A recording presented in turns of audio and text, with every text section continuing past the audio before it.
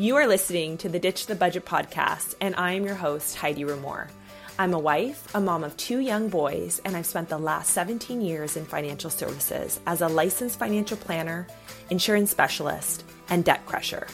My goal is to show you that there's more to life than counting calories and paying bills, and that you truly can get out of debt and build wealth without the restrictive budgets and complicated spreadsheets.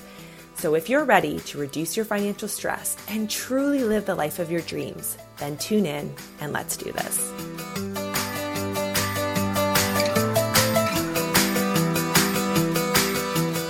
Welcome back to another episode of the Ditch the Budget podcast. Hello, everyone, and welcome to another episode of the Ditch the Budget podcast. I'm your host, Heidi Ramore, and I am bringing you this topic of managing emotions instead of managing money. I think we're often taught that you have to figure out some sort of, management system for your money, which is true. There's definitely truth to that. Income minus expenses. Many of us have budgets that either work or don't work for us. Even in myself with my clients, I'm creating a system for them. But what it really comes down to is managing emotions. And when we look to other areas in our life, we manage emotions all the time for other areas, except when it comes to financial matters. And I'll tell you what I mean by that. So if we look at our relationship, let's say our relationship with our spouse or our parents or a family member, we are managing that relationship. And if they do something to us or we do something to them and their response is a certain way, a lot of us either have a reaction or we're managing our reaction to that. We're managing our emotions around that. And I think that's so interesting that we take the time a lot. I know for myself, I'm doing a lot of work around this. I am somebody who is more of a left brain thinker, as I would describe myself. So I think very logically, I think very linearly. I do think outside the box. So that's like a little bit of my creative side tapping in, but I definitely want things to be efficient. A lot of times people will have a conversation with me or want a meeting with me. And I'm like, could that not have just been an email? Did we need to waste all that time? And so I'm very logical in that way. And sometimes in relationships, if your partner maybe doesn't feel the same or think the same way, there can be some friction. So I have been really doing a lot of work on myself in order to recognize that I can't control other people. I can only control myself and my reactions to my environment, to my relationships, other people. And I'm taking radical responsibility for that. Radical responsibility. If I feel like somebody has quote unquote done me wrong, I am taking responsibility for that in terms of, well, what didn't I do to set that boundary with that person? Obviously there was some miscommunication here for them to have treated me that way. And so I either am going to speak up about it now, or I'm going to have some inner work and some reflection on my response and my reaction to that. So that is managing our emotions. We do that a lot, whether or not you're conscious of it or not, in our relationships, mostly with our partners, because we see them every day, most of us. Then the other big area where I think that we also look to managing emotions is in our children. Oftentimes when your child is acting out or when there's something like they're misbehaving or they're not listening, it's their behavior is actually trying to tell us something. I have 2 major mentors in this space, Heather Chauvin. You'll hear me talk about her all the time. And we also have Diane Sorensen. They're both amazing resources when it comes to relationships and parenting. And I've learned a lot. I would say, in the last 2 years of working with them as coaches, I've just learned so much more and really trying to see that my children's behavior is trying to tell me something or is mirroring something back to me.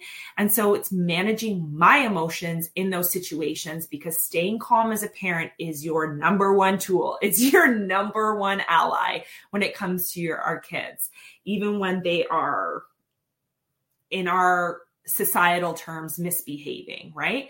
I don't actually believe that children misbehave. I think that they respond in certain ways to their environment and what's going on, the foods that they're eating. There's so many different layers to that. And it's really understanding their behavior, but it's managing my emotions so that I don't freak out and start yelling and creating a whole bunch of havoc. So we're managing emotions with our kids, right? We're also managing emotions, I think, a lot of times when it comes to work. So if you have clients or if you have, bosses and managers and coworkers, it's managing those relationships again and managing how you speak to customers and how you speak to your clients and things like that. And we oftentimes at work will take more from a client, I think, than we would take from a spouse or from a family member. Oftentimes we can tell a loved one more of what's on our mind than a client, right? Or a coworker or a boss. So, you're managing your emotions, you're managing your emotional response. The customer's always right. If that's your motto, you're really trying to manage that relationship. And then finally, I think we are very aware and familiar with managing our emotions when it comes to food and nutrition and fitness. I know this is something that many people struggle with, myself included. Emotional eating is a big, big, big topic for me. I think it's something that I will always be, I think all these areas actually will always be an area that I'm striving to do better and learn and soak up all the knowledge from all the amazing experts that I have in my corner and access to. So managing our emotions around food, we all know comfort food, we all know emotional eating. These are buzzwords that we've been hearing for many years. And it's how do we manage our emotions around food, around our fitness, and things like that. So I think many of us who are struggling with that, we are searching for ways to help us manage our emotions if we're an emotional eater, which leads me to my topic. That's a very long intro, but it leads me to my topic of managing our emotions instead of managing our money. And I think the two go hand in hand because of all of the other reasons that I just said. It's no different than managing your relationships, managing your work, managing your children, your emotions around your children, managing your emotions around food. A lot of times what gets people in trouble financially, and I'm not talking about in trouble in the sense of you're not able to pay your bills or things like that, because most of the time I'm talking with women that are not in that situation. They are making great money. They're, everything is, they're paying their bills. There's not really any issues with that. But what I'm finding is happening is because of our emotional response to some variable costs that come up in our day-to-day finances, groceries, clothing, gift buying, the teacher gifts, whatever is going on in your life, managing your emotions around that is really impactful to where you want to be financially. Goals you have for yourself. How do you define a wealthy woman? I know I've been talking about that a lot lately. And it's really an emotional response a lot of times. And when you find yourself maybe having behavior that is driven by your emotions financially, I think if we can really crack that code, that is really the key. It truly is. And when I'm working with clients, we spend a lot of time really understanding our mindset, how we're hardwired to think about money. We try to peel back the layers to really uncover the root cause of spending, because oftentimes we want to put our head in the sand and not look at it and not really come to terms with why we're in the situation that we're in. A lot of times it has to do with, your relationships, how you feel about yourself, your own self-image, your own self-love, what's going on in your environment. Heck, there's a pandemic going on, emotions are high, stress levels are high. So all of those things definitely impact your finances. And when we can get to that root cause of spending or lack of spending or saving or lack of saving and investing, because there's two sides to that coin. I work with very affluent women, and I work with women who are just like striving for more. They want more. And on both sides of the coin, it's really one of those things where it doesn't matter if you are somebody who is struggling to save or if you're somebody who's struggling to spend. And I know if you're on the opposite end of that, like you can't even comprehend that. If you are somebody who is a saver, you cannot comprehend how somebody isn't, and vice versa. If you are somebody who identifies as a spender, you can't really understand how people have a hard time spending money. But it's true. Some people actually have a hard time spending money. I'm working with a client right now, and that is their situation. So I think it's really important that we understand that it's all driven by our emotions, and having different tools in our tool belt to help us deal with our emotions really help. The system is going to help support you in that. So what do I mean by that? Well, if we look at food, for example, if we wanted to create a system for our food to help us emotionally eat, well, we could meal prep. That's implementing a system. Meal plan and meal prep. We could get rid of all the junk food in the house, right? We could delete Uber Eats from our apps on our phone. We can put in different systems to help us. But at the end of the day, what is going to stop you from getting in your car and driving to the store and buying jujubes? At some point, we can rely on systems, but we have to get to the underlying root cause. And also, we have to really clearly understand why.